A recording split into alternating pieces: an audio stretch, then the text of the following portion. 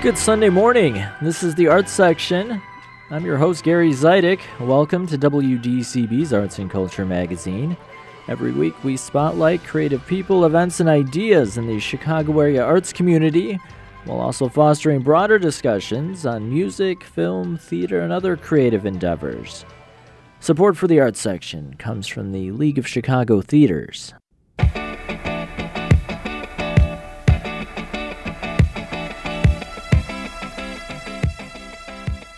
On today's program, I'll talk to a local filmmaker who's spent a decade making a documentary about an effort to build a school in Haiti. The Dueling Critics, Kerry, Reid, and Jonathan Abarbanel will join me to review Steppenwolf Theatre's latest. Later in the show, I'll be chatting with the author of a new book that dives into the music of the Association for the Advancement of Creative Musicians. And we'll look back at the life and career of celebrated pianist Ramsey Lewis. All that's coming up. Thanks for making some time for arts and culture this morning.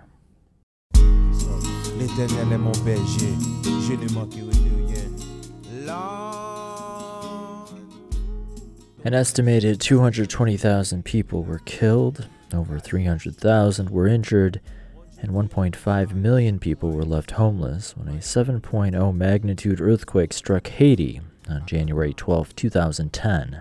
The aftermath was brutal as the island nation was forced to deal with a gigantic humanitarian crisis. There was an immediate outpouring of support to help in Haiti's recovery.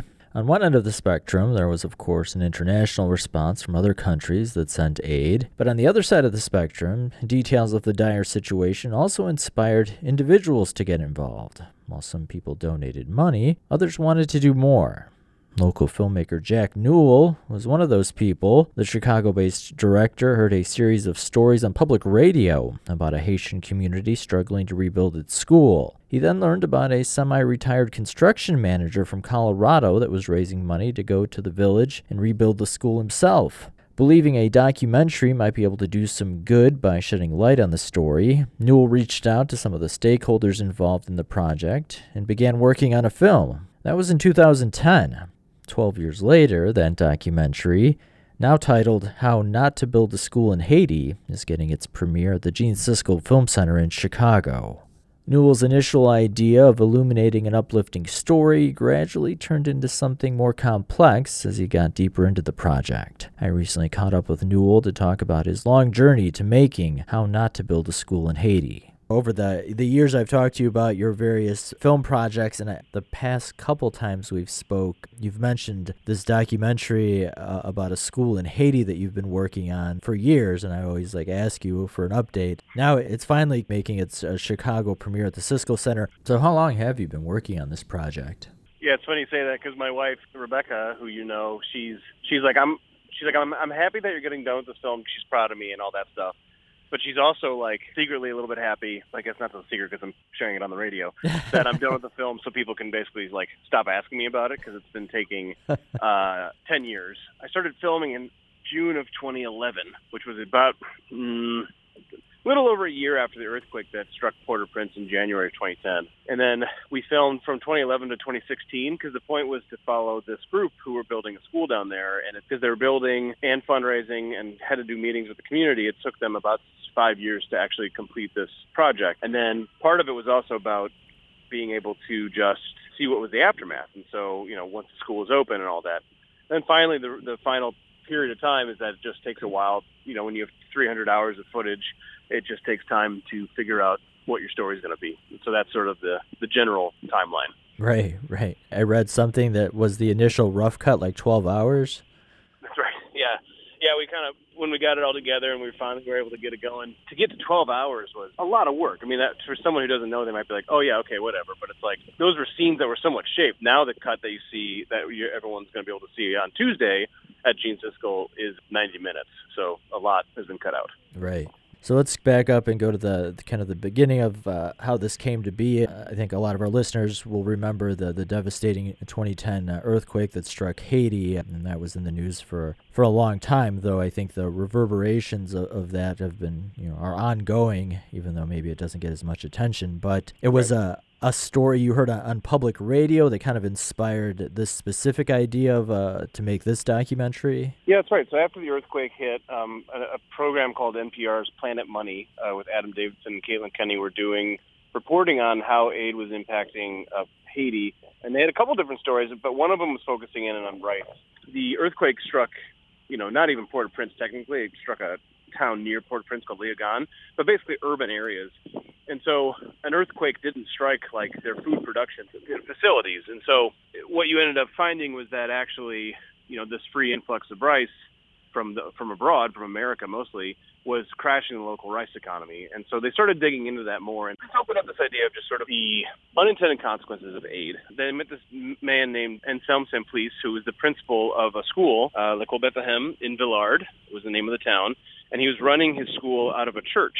So during the day it was school, and then on the weekends it was church. And, it wasn't a great situation because you had 4 grades going on, and then you had a couple of sheds out back by the toilets, and that wasn't great. The NPR reporters painted a pretty sort of harrowing picture, what was happening here. And so I also listened to the follow-up NPR reporting where they said that a guy from Colorado, Tim Myers, who was a semi-retired construction manager, heard the story and he was also wanting to help out.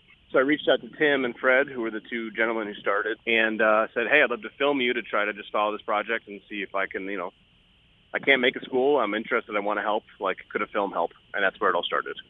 You narrate the doc, so you're telling the audience how you're feeling and how your own views maybe are changing as you're making this. And as you kind of alluded to, there's a complexity to Haiti. There's a complexity to this story. Was that something that was a gradual shift for you where you realized that the story we're trying to tell was going to be more complex, or did you figure that out pretty quickly? That's a really good question. It was my first time in a quote-unquote place like Haiti, meaning a developing economy, a place that's that level of poverty and what they deal with there. To say it's gradual is to be wrong in that as soon as you get there, you know that this place is very different than where you're from. And then you start to see, okay, I can see how this is going to be hard or difficult or complicated, right? I still believed then and do believe now that if you're in a position to help, you should help. And I think Americans absolutely are in a position to help. We have so much. And I believe that there's people that can do good, and I think Tim, with his ability to engineer and build safe structures, that's inherently good. But it does just get complicated when cultures come together. And that's part of what the film is tracking, is this own journey through that.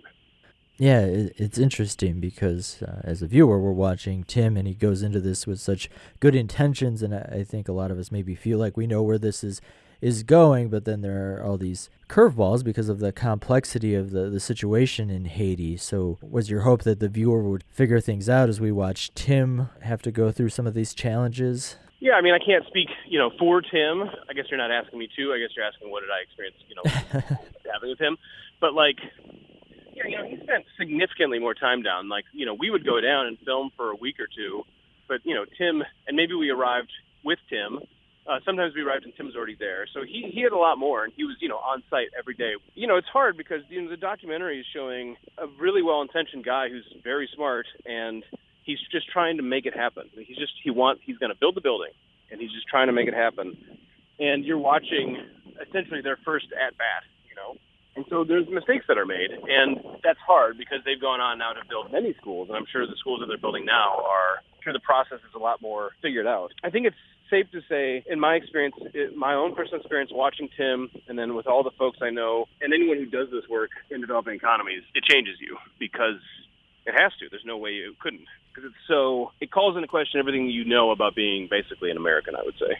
If you're just tuning in, this is the Arts section on WDCB. I'm Gary Zidek, and I'm talking with Chicago-based filmmaker Jack C. Newell about his new documentary, How Not to Build a School in Haiti.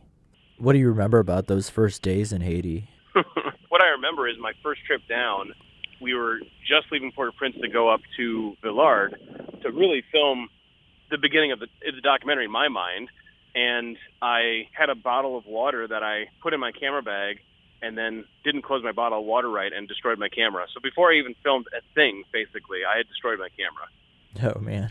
And so that was my introduction to this project. Was I heard a story on the radio on a lark, basically, like, reached out to Tim and Fred. They said, yes, join us. I'm like, I'm going to make a movie that's going to show how, like, Americans can, like, make it better, you know?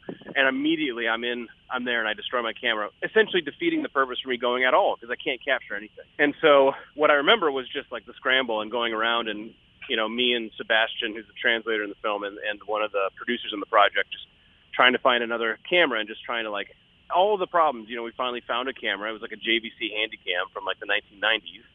And it only worked when plugged in. And I was like, fine, no problem. I'll just shoot it by a wall. It's like, yes, but you're shooting in a village where there's no reliable power. You know, it's just these things you don't think about, right? And so we had to plug it into Sebastian's converter that was run out of his truck. And so I was like, okay, good, we solved that problem. And then it would overheat every 10 minutes. So basically I had like 10-minute takes where I could just, and interviews take longer than 10 minutes. You know, you want to talk to them for 30, 40, 50, 60 minutes, maybe more. And with the translation, it actually slows you down by more than half, because you have to wait for both sides. And so, I mean, that was my first thing. So that's what I remember, is just being like, feeling like a complete idiot and failure, and then just buckling down and being like, we got to do this. We got to film it. We got to make it happen, and finding a way. I think it's important to mention that the film doesn't try to provide a solution or advocate for a specific change. It's really about shining a light on this situation and maybe opening some eyes. But if we dig a little deeper, just if you are an American and want to help a Haitian cause, do you have any recommendations? Is that something you feel comfortable talking about?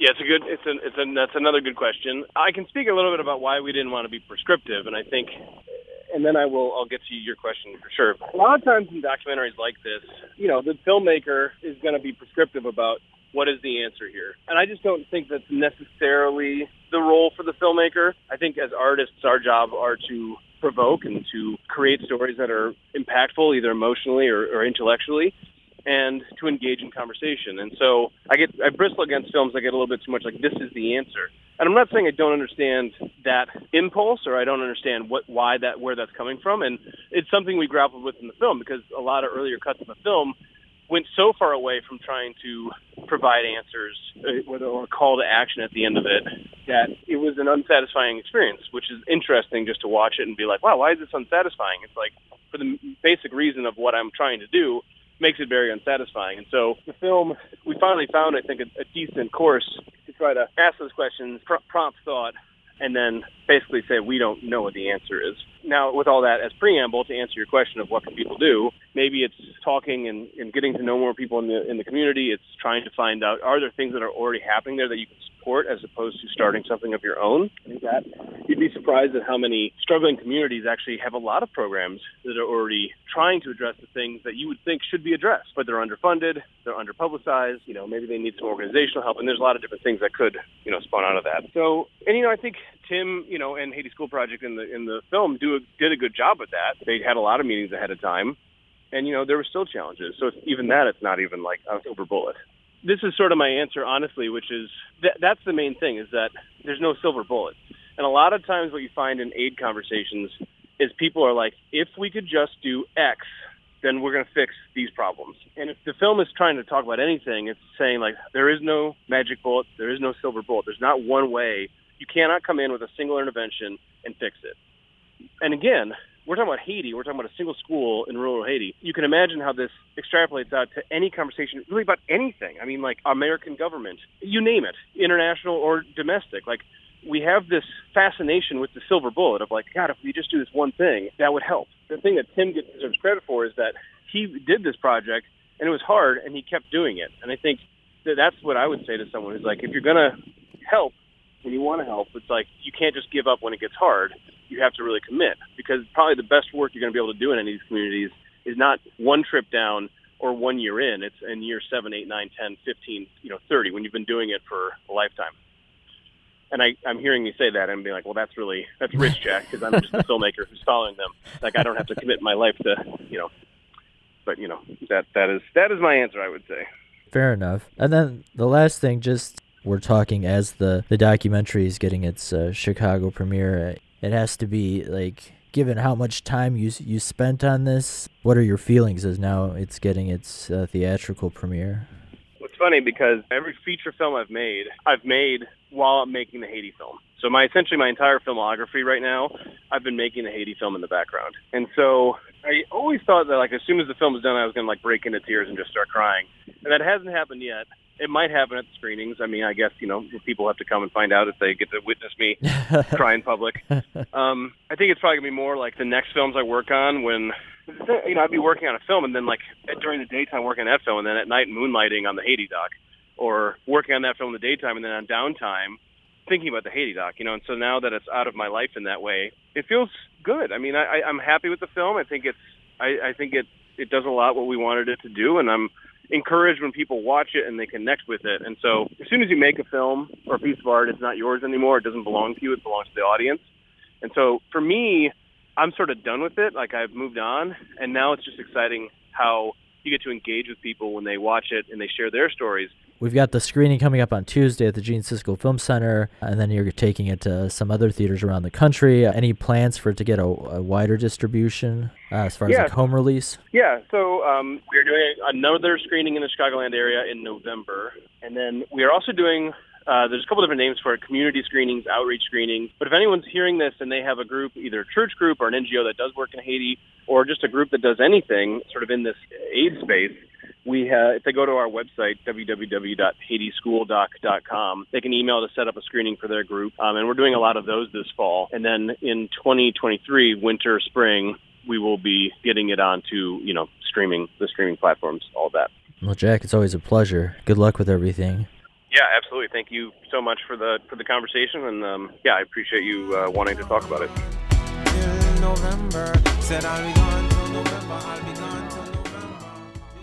That's Jack C. Newell. He's the director of the new documentary, How Not to Build a School in Haiti. It's playing at the Gene Siskel Film Center Tuesday, September 20th. You can find more information at the film's website, HaitiSchoolDoc.com.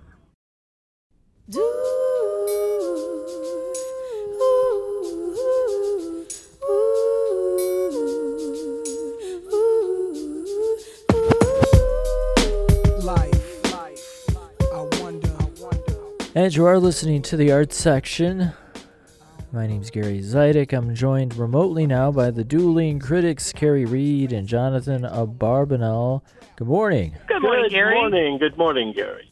2.5 years ago, the three of us sat in a studio in the River North neighborhood recording a review for Timeline Theater's Kill Move Paradise. It was the last time we gathered in person to record one of these review segments. The pandemic erupted shortly after, and we've been recording remotely since. The reason I bring up that review is because Kill Move Paradise, which you both highly recommended, was written by James Imes, who's also responsible for the work we're going to be talking about this morning. Steppenwolf Theatre is presenting the Chicago premiere of the most spectacularly lamentable trial of Ms. Martha Washington, a play which premiered in Philadelphia back in 2014. The play was supposed to make its Chicago premiere in the spring of 2020, and of course that didn't happen. Already an acclaimed and ascending playwright back in the winter of 2020, Imes' stock has continued to soar. He won a Pulitzer Prize this year for his newest play, Fat Ham. Today our focus is on Ms. Martha Washington. Directed by Whitney White, the play reimagines with humor what our country's First Lady's last dying days could have been like. Jonathan, what are your thoughts? I think that this is as good a piece of theater as you will find anywhere in Chicago right now. And who knows, maybe all season. The reason why is that it's a perfect marriage of a playwright, James Imes, as you have already said, and a director, Whitney White, who approaches this non-realistic play as if it were a musical. She drives it along with a fast pace and wonderful, really choreographed movement and striking stage pictures. She has a cast of 7. They're all physically fluid and vocally very sharp, although your ears may need to adjust to the old-timey slave dialect that the characters frequently use, but not all the time. The play, as you said, Gary, is a take on our First Lady, Martha Washington. It's a satirical history pageant set at Mount Vernon shortly before Martha Washington died in 1802, which was just 3 years after George Washington died. And it's about Martha and her slaves, the enslaved people, on her estate and her relationship with them. There are highly theatrical devices and exaggerations at work, but it's based on several pertinent actual facts having to do with the legal complexities of inheriting slaves in that pre-emancipation era, as well as the complexities of actually freeing them. Kerry, what was your first reaction to this play? Well, I like you, think it's one of the strongest pieces we've seen this year. I've been a fan of Yames's work for some time now. I think it's interesting that, Gary, you tied it in with Kill, Move, Paradise, because I don't know that our listeners will remember that far back. Who remembers anything from pre-pandemic? Right. But that play was set in a sort of purgatory where black men who had been murdered by the police sort of descend and are, kind of confronting what happened to them. This play is more of a dream hellscape. I don't know exactly what would be the right way to describe it, but it's definitely not realistic. Anyone who's thinking this is going to be any kind of a docudrama, biodrama will be sorely disappointed. But if you're looking for something that really highlights the salient points of a story, I think this is going to be a very strong pick. The question, as you noted, really comes down to what can Martha do to free the slaves? Now, historically, she was a very wealthy widow when George married her, and part of her wealth came from slaves that she inherited from her late husband's estate. From what I've read, she legally was not allowed to free them. However, George had many slaves of his own, and he had written in his will that they would be freed upon her death. So there's a question as to whether at least part of the people who are enslaved at Mount Vernon could have been freed earlier, prior to her death. And, she's just kind of bouncing around and trying to avoid looking at that issue. And at the same time, I think one of the subtexts, too, is this idea of what actually makes up family in slavery. One of her, as Martha views her, boon companions, who is an enslaved woman named Anne Dandridge, is not only her half-sister because of her father's rape of Anne's mother, but also the mother of a boy who is the product of rape via Martha's stepson. And if this is complicated, the young man in question who visits her in a dream says, "It's complicated," which is a interesting comment on how even the bedrock principles of family and faith are all kind of filtered through in our American dream or our American nightmare, depending on how you look at it, through the context of slavery. What I liked, Jonathan, was that I felt like it took me in surprising directions, and I'd love to hear you talk a little bit about what your experience with it was. Well, I thought the relationship that you just pointed out is the crucial one in the play, and it's historical fact. There was a real person named Anne Dandridge, and she had a son, and it is very likely, though not proved beyond doubt, that Anne Dandridge was the illegitimate half-sister of Martha Washington, so that her son was Martha's illegitimate nephew. And the play really uses this potent connection, and what it says about how common miscegenation was in the Old South. It uses this connection to examine the emotional and psychological roots of enslavement, not just among those enslaved, but those who own or control slaves, as Martha Washington did. It's only 90 minutes long, but most of it is a dream sequence dreamed by the ailing, bedridden Martha. And in it, as I understood the play, she comes to understand and acknowledge the really twisted nature of enslavement, only to resist her own understanding of it at the end as she kind of comes out of this dream. It's almost as if Martha instinctively understands the horrors, but consciously denies that understanding. Yeah, I think that's really powerful, because I think when we ask ourselves, why won't people do these things that are right? I mean, it seems so on the surface, it's absolutely right to free enslaved people.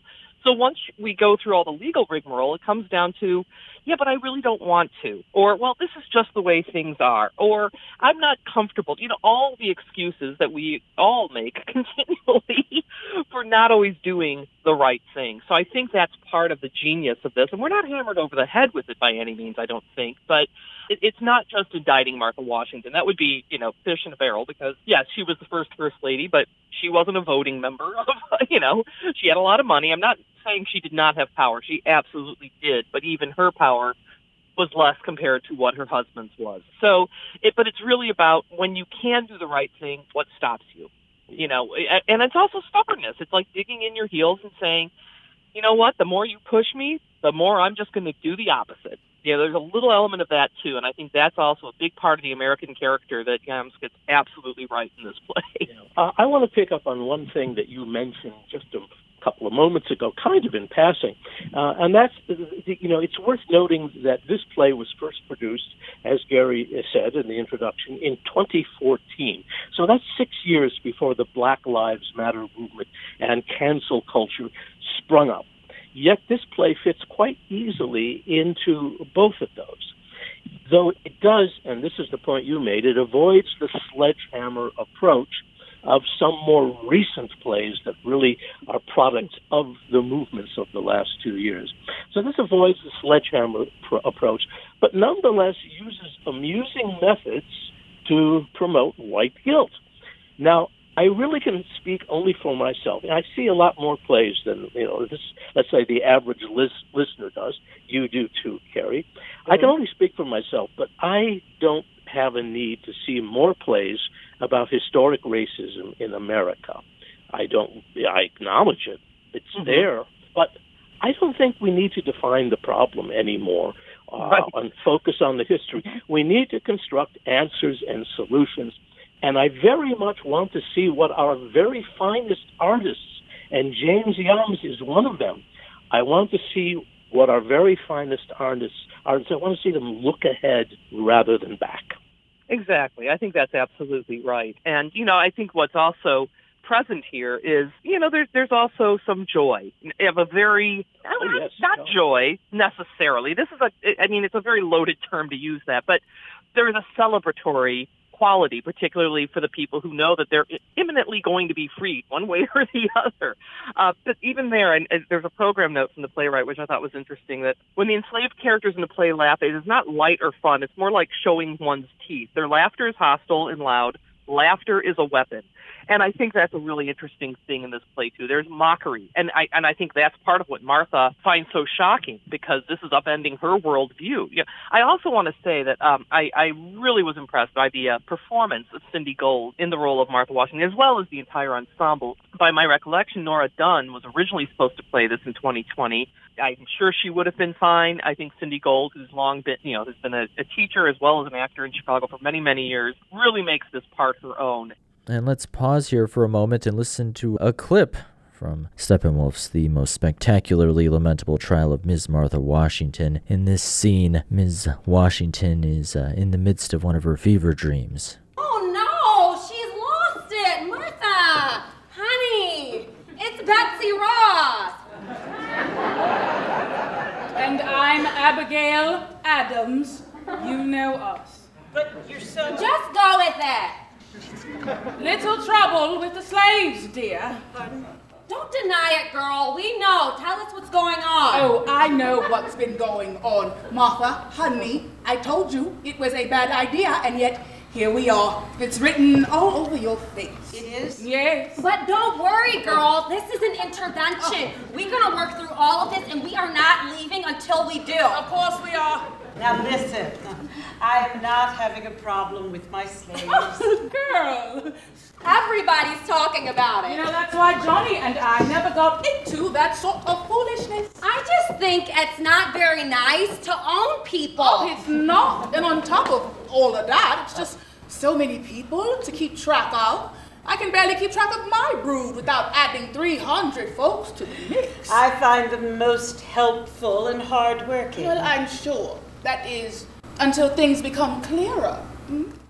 That was a clip from Steppenwolf Theatre's new production of The Most Spectacularly Lamentable Trial of Ms. Martha Washington. We heard Cindy Gold playing Martha Washington, and also Celeste M. Cooper and Sidney Charles as Betsy Ross and Abigail Adams.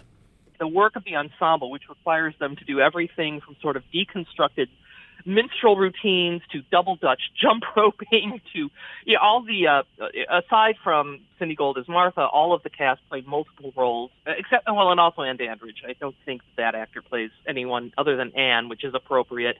But the rest of the supporting ensemble has to do these really lightning quick costume changes and changes in tone, and it's a very high-energy production, just physically. And it all just comes together, I thought, in a really brilliant and exhilarating, which seems weird to say for a play about slavery in its essence, but there is something exhilarating about the way that the director have framed this story. No, you're quite right, and it's exhilarating, it's entertaining, and that's what I meant, and energetic and fast. That's what I meant when I first said that the director approaches it, Whitney White, the director approaches it as if it were a musical, and she has a lot of musical theater and experience in her background. I happen to note that, so I agree with you. It's an excellent production. It's a vibrant production. The mockery is part of its humor, and that there deserves to be a mockery in this situation. So it sounds like two pretty strong recommendations. Yeah. Oh, absolutely. Steppenwolf's The Most Spectacularly Lamentable Trial of Ms. Martha Washington continues through October 9th. If you're just tuning in, you're listening to the arts section, and my name's Gary Zidek. I'm talking to the Dueling Critics, Kerry, Reid, and Jonathan Abarbanel. Next up, Jonathan, you have a critics pick. I have a personal pick, a critic's pick. It is the world premiere of Chagall at School, staged by the Grippo Stage Company at Theatre Wit on the Belmont, and it's running now through October 8th. This is a world premiere by James Sherman, playwright of such substantial Chicago and off-Broadway hits as Beau Jest, The God of Isaac, and From Door to Door, a Chicago playwright. And this is about the famous painter Marc Chagall, whose several of whose works grace Chicago, the stained glass windows at the Art Institute and his famous mosaic sculpture of the Four Seasons at the Chase Bank Plaza. I still want to call it the First National Bank Plaza, but it hasn't been that for many years. Anyway, Chagall at School, this is not about his getting an education, except for in a roundabout or indirect way.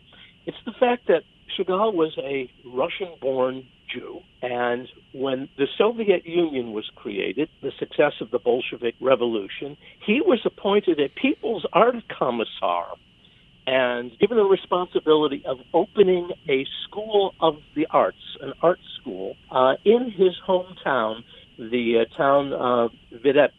He headed the school for 18 months, from January 1919 to May 1920, and envisioned a school where all sorts of art would be taught, from traditional figure studies and life drawing, classical painting techniques, to the most modern cubism and art. And he ran into the conflict of art versus politics, not from the politicians, in command in Moscow, not from Lenin and down the chain. He ran into opposition from his fellow artists who dogmatically embraced, Soviet rejection of all things they considered bourgeois, which included all representative art. So this is a play about all that. And it's delightful. I know that sounds like a lot of politics. It's art versus politics in the early Soviet Union. Typical of James Sherman's plays, it is warm-hearted, it is smart, and it is very, very human. It's 90 minutes. It's a good piece of work. It is a good company. It's my pick. Chagall at School, Grippo Stage Company at Theatre Wit through October 8th. And I would say that's kind of a segue for the next piece of news we wanted to discuss, Jonathan, because James Sherman, as you well know, was long a member of the storied Playwrights Ensemble at Victory Gardens Theatre.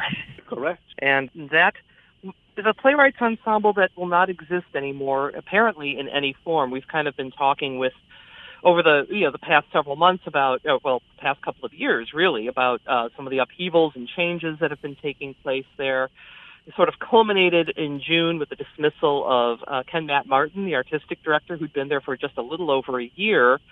There's been a lot of question as to what the board was planning to do, and they did announce, I think early last week, that they are at this point planning to just become a presenting organization. So Victory Gardens as a producing organization, much less a producing organization fostering new work, will no longer be present in Chicago. And I don't know what to say about it except that frankly, it feels a little heartbreaking for me. It's heartbreaking. It is a total dereliction of responsibility to the public and donors over many years by the board of Victory Gardens Theaters. They have offered absolutely no public explanations for their actions. They have given no reasons for the firing of Ken Matt Martin. They have also laid off the entire rest of the staff, the remaining staff. All sources say it is not because of money, that the theater is not in debt, that it is not well heeled. It is on a firm financial footing. And the board has been a model of silence, obfuscation, and self-defense. They have offered no public explanations. Now, it's important to say that they are perfectly within their legal authority and responsibilities to do this. They are, that is the corporation, the board. It is not the staff, even the artistic director, whom the board hires. But nonetheless, this is simply unresponsive to public outcry and demand and irresponsible. It smells to me a lot more about real estate than it does of art. I have to say, Jonathan, who do you think is going to rent that big a theater? When I think about the local companies, certainly Timeline is building their own space. American Blues, which I think last year did do their annual It's a Wonderful Life radio play at the downstairs main stage space at Victory Gardens, but they are also building a new space. I really want to know what that business plan looks like because I am but a simple country lass, but I'm not sure a lot of the itinerant or mid-sized companies in Chicago, they're talking about renting it out at cost. Well, what are those costs? Because I can imagine even at cost, it's going to be beyond the budget of a lot of companies that do not have a permanent home currently. Well, the Victory Gardens complex at the old historic Biograph Theater has two spaces. There is the larger space. The main stage is the McVeigh-Zacek Theater. It's about 250 seats. And then there's an upstairs studio theater of about 100 seats, the Richard Christensen Theater. And that theater had a long-term resident company, Sideshow Theater Company. Right. Mm-hmm. And they had been scheduled to open a world premiere at the end of August, and they canceled it because there no longer was staff at Victory Gardens to support the operation of the physical theater, and that's a great shame. Right. I think they've just poisoned the well so much, and I just wonder who will feel comfortable working there, who will feel comfortable bringing a show in there and then thinking, wait a minute, are they going to do something else? And then the staff walks out and then we're left, with an unstaffed theater having already put out an outlay of cash to bring a show there. And again, we are only able to speculate, and people could say this is just speculation, but this is what we are left with in light of the fact the board has not been very forthcoming. They did not provide reasons, according to Ken Matt Martin, and I've not seen any dispute from the board that they never provided any reason, performance-related, for why they were letting him go. And as you said, Jonathan, they are within their legal rights, but it definitely doesn't sit well with people when someone is brought in, particularly in the case of Ken Matt Martin, who is one of the few black leaders of a, good-sized, important, Tony Award-winning regional theater, to be brought in with great fanfare of, look at all the wonderful things we're doing, look at how we're diversifying, and then to cut him loose after not a little over a year, I think. That is definitely going to raise eyebrows, and it should. I mean, quite frankly. Yep. The board, in what little they have said, has indicated that at some point, unspecified, unknown, in the future, Victory Gardens might start producing its own shows again, but that is completely open to the future and how things work out. They would then have to hire obviously an artistic director or a producing artistic director, whatever the title is. So for the moment, that's not happening. And I will tell you, Kerry, you were aware that in 2001, Victory Gardens Theater received the annual Tony Award for an outstanding regional theater. And they did not get it because of the beauty of their physical spaces and the companies they rented them out to. They got it because of their playwrights ensemble, the national impact of those writers, and the dedication to American playwriting. Right. They got it for the art they produced. And I would Victory say, Gardens is no longer going to produce art. Well, damn it, they need to give that Tony Award back. and I feel strongly, too, that everyone, and I'm sure you've talked to playwrights, probably including James Sherman, over the years, and said, not every play we wrote for Victory Gardens was a hit. New plays are always a bit of a crapshoot. But what they got was the sense of an artistic home and of the support. And then it was never, oh, your last play didn't work out so well? Well, you're out, buddy. That was never the tone that Dennis Zacek and Marcy McVeigh had. And I don't think that it was anything that anyone felt like should be happening to the Playwrights Ensemble. It was a laboratory. It's the A&R. It's where playwrights like James Adams get a chance to work out new things. Not that he was a member of that ensemble, but he's an example of an exciting voice that has come up, I'm sure, through a lot, Philip, he's had a lot of productions in Philadelphia, his hometown. It's so crucial for keeping theater alive and fresh to have people who are willing to take those chances. I certainly think the space is beautiful. I just feel like it's just sitting there empty, and there's a little bit of an emptiness in our theatrical soul right now in Chicago. Not to sound too highfalutin about it, but this is just the most confounding thing that I've seen in quite some time in this town, I have to say. Right. We'll have to keep watching. I'm sure there is another chapter coming to this ongoing Victory Garden story. Kerry, Jonathan, thanks so much. We'll see you next week. Oh, you're welcome, Gary. Thank you very much.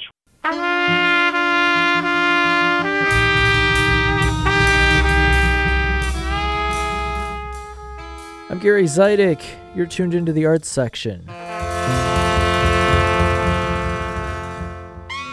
The innovative spirit and unbridled sounds created by the Association for the Advancement of Creative Musicians are explored and celebrated in a new book titled Sound Experiments. Born in Chicago over 55 years ago, the AACM is revered across the globe for its mission of nurturing the creation of original music. There are a handful of books already out there about the Trailblazing Collective's history and influence, but St. Louis-based author Paul Steinbeck wanted to write something exclusively about the music that's emerged from the organization over the past 5.5 decades. Steinbeck, a musician himself, has close ties with many of the artists involved with the AACM. He'll be in Chicago this coming week for an event at the Hyde Park Jazz Fest to talk about sound experiments. I recently caught up with Steinbeck to talk about the research that went into the book and his connection to the Association for the Advancement of Creative Musicians. So we're going to get into the book and the origins of why you wrote this, but I wanted to go back a step even further because I know you had a connection with many of the AACM musicians during your time in Chicago. What initially attracted you to the organization? Well, the music was just something I never really heard anything like before, so it was just fascinating. I think my connection with the AACM begins when I moved to Chicago. I was a student at the University of Chicago, and I knew a little bit about jazz and some things like that, but when I came to Chicago and heard musicians from the AACM, it just, blew my mind, and so I wanted to be involved. I started performing in a University of Chicago ensemble that was directed by Moata Bowden, who at the time had just finished a term as AACM chair. I studied composition with him. He introduced me to Ari Brown, for more composition lessons. Started studying bass with Harrison Bankhead, also of the AACM. Started listening to all the different AACM groups, some that were in Chicago and some that were based elsewhere, and it really just became the center of what I was doing as a performer, as an aspiring composer, and then later as a researcher and author. So, it was a wonderful musical universe that the AACM created beginning in the 1960s that continues to this day. And it's just something I've really always wanted to be involved in any way possible. And then obviously you get into this in your new book, Sound Experiments, but just for our listeners that maybe aren't as familiar, what is it about the AACM's approach to creating music that was so innovative and unique?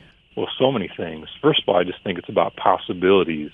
When the members of the AACM got together in the 1960s, many of them were excellent jazz improvisers. Many of them were composers or aspiring composers, but they didn't want to do anything, creatively that just fit into a single box, whether it was jazz or experimental music or anything else. They wanted to create their own musical universe, and they set about doing exactly that. So you can, go to the recordings from that period, from the 1960s, and hear a theme that sounds like it could be from New Orleans or from the Renaissance, or from, some other musical place, and then that'll go into an improvisation that's totally different, and that'll go into something else that's also completely different. So anything can happen in the music of the AACM, and anything often does happen. There are so many instruments that they introduced and new combinations that people had never heard before, new ways of playing standard instruments, new ways of composing. It's just all about possibilities and taking your creativity to the highest level. And as a curious musician myself, there was no way I could ignore all this fantastic stuff that had been happening in Chicago for many, many years. So there have been books written about the Association for the Advancement of Creative Musicians before, including one written by you that focuses on the art ensemble of Chicago. But with this new book, Sound Experiments, you really wanted to do a deeper dive into the music specifically? Yes, absolutely. I mean, again, a lot of people have been writing about the AACM, but no one had really sort of taken on the challenge of attempting to, take a pretty broad view of all the different musicians, composers, ensembles that came from the AACM and trying to assess what they had in common and how they, developed their own, individual ways of making music. So what I do in the book is I choose 10 different pieces by AACM composers and AACM bands. These go from the 1960s to the present day, and I try to, figure out what they have in common. I try to trace back some of their creative practices to what the AACM did back in the 1960s, and I try to show how all those different innovations and new ways of thinking about music and sound, went in all these different directions. So it goes back to the beginnings of the Association for the Advancement of Creative Musicians and goes all the way to the present day, and just tries to show all the different things they contributed to the world of music. And so, the format after the introduction, each chapter focuses on these AACM pieces. Was it a challenge doing that curation and deciding what 10 you were going to focus on? Yeah, it was definitely one of the biggest challenges, aside from the actual writing of the book, which is kind of a marathon, as any writer will be able to tell you. I tried to balance, a lot of different considerations. I wanted to have pieces from every decade of the AACM's history. I wanted to have pieces by a lot of different major, AACM figures rather than just focusing on a few. I wanted to show all the different types of, instrumentation and ensembles that AACM composers wrote for. So there's solo pieces, there's pieces for small groups, there's pieces for very, very large ensembles and everything in between. There are pieces that have kind of a literary or narrative component. There are pieces that are more just about taking sound and putting it into new and interesting combinations. So I really tried to show the diversity of the AACM's approach and all the different things that they've created over the years, but that was definitely a challenge. I could have chosen a bunch of different pieces and still, written sort of the same book, but I'm pretty happy with the 10 that I chose. If you're just tuning in, this is the arts section. I'm Gary Zidek. I'm talking with author Paul Steinbeck about his new book, Sound Experiments, which dives deep into the music created by the AACM.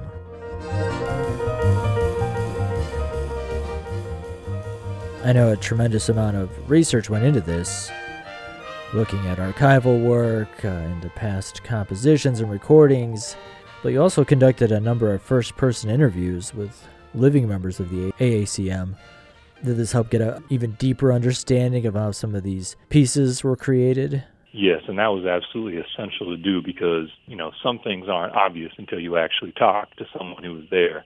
Talk to the composer, talk to some of the performers, or all of the above. But there was definitely an archival component and definitely other, aspects of research. One thing that was really important for me was to get a hold of as many scores and as many sketches as possible so you can see the piece sort of develop from its initial sketch form to the score, to the way the musicians recorded it in the studio or played it on stage. So, basically every type of evidence, every type of information, was something I was going to try to assemble to talk about these pieces and tell the story behind each piece. The book takes a chronological approach, highlighting music from the 60s all the way to almost present day. How has the AACM's music-making practice evolved over the years? AACM members are building on what came before, so it's not just strictly, out of nothing. There's often building on a tradition. To give you an example, one of the things that the AACM was known for early on was something that people call multi-instrumentalism. Instead of, a musician specializing in just one instrument. You often have people like Roscoe Mitchell or Anthony Braxton, Douglas Ewart, that have, developed really distinctive voices on dozens of different instruments, from traditional, woodwinds and strings and percussion to, unusual instruments they have maybe invented themselves or curated themselves in different combinations. And that's been, a trademark of the AACM from the beginning, from the 1960s. But by the time you get to the 1980s, you have people like George Lewis who are sort of taking multi-instrumentalism in a totally different direction. He also, played all kinds of different instruments, but he was also interested in computer music. So in the 1980s, he developed this piece called Voyager, where you have a human musician that improvises with a computer program that he designed himself. And this computer program has access through samples and synthesizers to even more instruments than any AACM member, even the most ambitious AACM member, would have been able to play. So you can improvise with Voyager using a saxophone or a piano or whatever, and Voyager can, give you hundreds of instruments, back in response. So that's an example of taking this concept of multi-instrumentalism that AACM members developed in the 60s and using technology to take it in a totally different direction. You also have the option of just bringing different types of musicians into your ensemble. So also in the book, I talk about Nicole Mitchell's wonderful piece from 2015, Mandorla Awakening 2, where she has a bunch of musicians in her Black Earth ensemble, some of which are AACM affiliated, some of which aren't. And by the different instruments that these, men and women play, you get an even more, diverse instrumental palette, still going with that multi-instrumental tradition, but just doing it by bringing different types of musicians together who had never performed together before. So there's all kinds of ways, compositionally, technologically, conceptually, of taking an idea and just, doing it in new and exciting ways every decade. And that's exactly what this book, Sound Experiments, tries to show.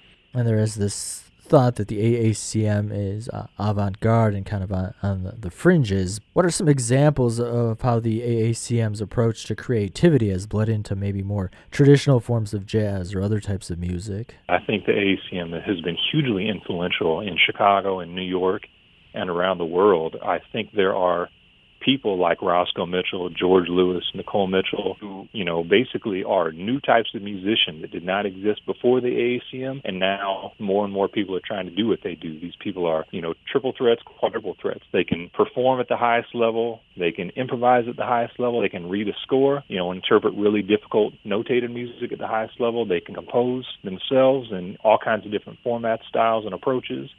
And this is somebody that, somebody like Roscoe would call this a super musician. You can do anything as a performer, as a composer, as an improviser. And really in the world of music, we hadn't seen a whole lot of, people who had that level of versatility, that level of virtuosity, that level of creativity in every sort of style. So if you look at, to me, the most exciting young musicians, people in their 20s, 30s, and 40s, whether they're in Chicago, New York, or somewhere else in the world, the most exciting people in jazz, classical music, experimental music are basically doing the sort of thing that did not exist before the AACM. They have, this incredible diversity of talent, this, ability to perform anything, compose anything, create music that no one had ever even conceived of before. And that's a model of musician, a type of being, a type of becoming a musician, a type of, being someone who works with music, with sound. That's the type of thing that the AACM really put together in the 60s out of nothing, and here we are now, and the world of music basically looks more like the AACM, and that's a remarkable achievement.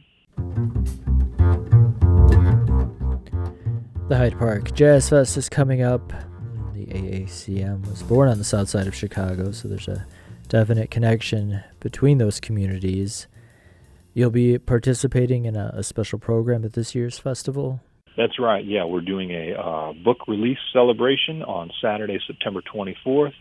We're going to do a book signing at 1 o'clock. Then I'll be speaking about the book at 1:30, and then we'll keep signing books and greeting people until about 3 p.m. This is going to take place at the Logan Center on 60th Street on the south side as part of the Hyde Park Jazz Festival, so you can come down at 1 p.m. for the book signing, and then go and hear the rest of the festival and enjoy your Saturday. Paul Steinbeck is the author of Sound Experiments, the music of the AACM. Thanks so much for making time to talk with us. Thanks, Gary. I appreciate it. Hope to see you at the Hyde Park Jazz Festival on Saturday. You can find Sound Experiments at a number of local bookstores, or you can go online to the publisher's website at press.uchicago.edu. Paul Steinbeck will be at the Hyde Park Jazz Fest on Saturday afternoon at the Logan Center Screening Room, and WDCB will have a booth set up at this year's festival both days. So if you're out at the Hyde Park Jazz Fest, stop by and say hi.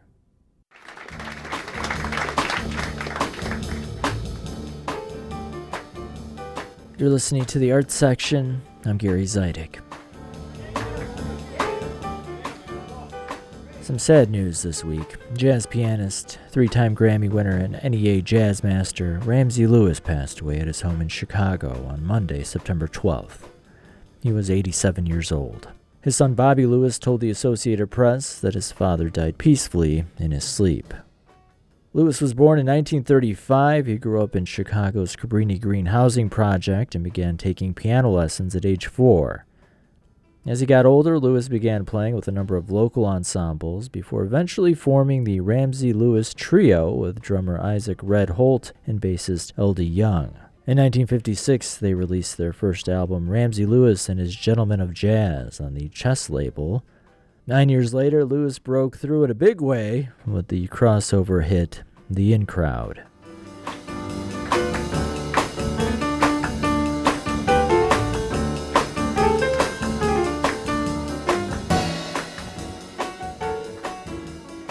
A recording of the trio's performance of the Dobie Grace song in Washington, D.C. was released as a 7-inch single and ended up selling 1 million copies.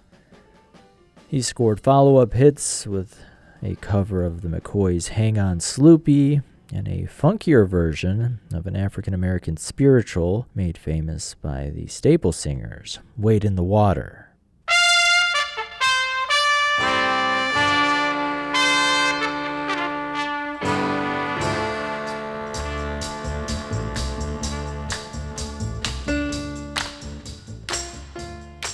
Lewis continued performing and composing over the decades. He started a broadcasting career that began with him hosting a morning show on a local smooth jazz station. He also hosted a syndicated radio show called Legends of Jazz, which you can still hear right here on WDCB Sundays at noon. In recent years, Lewis was involved with programming Ravinia's jazz concerts and making music of his own. He'll always be a favorite son of Chicago. He was born, raised, and lived in the city his entire life. Renowned pianist and composer Ramsey Lewis passed away this week. He'll be greatly missed.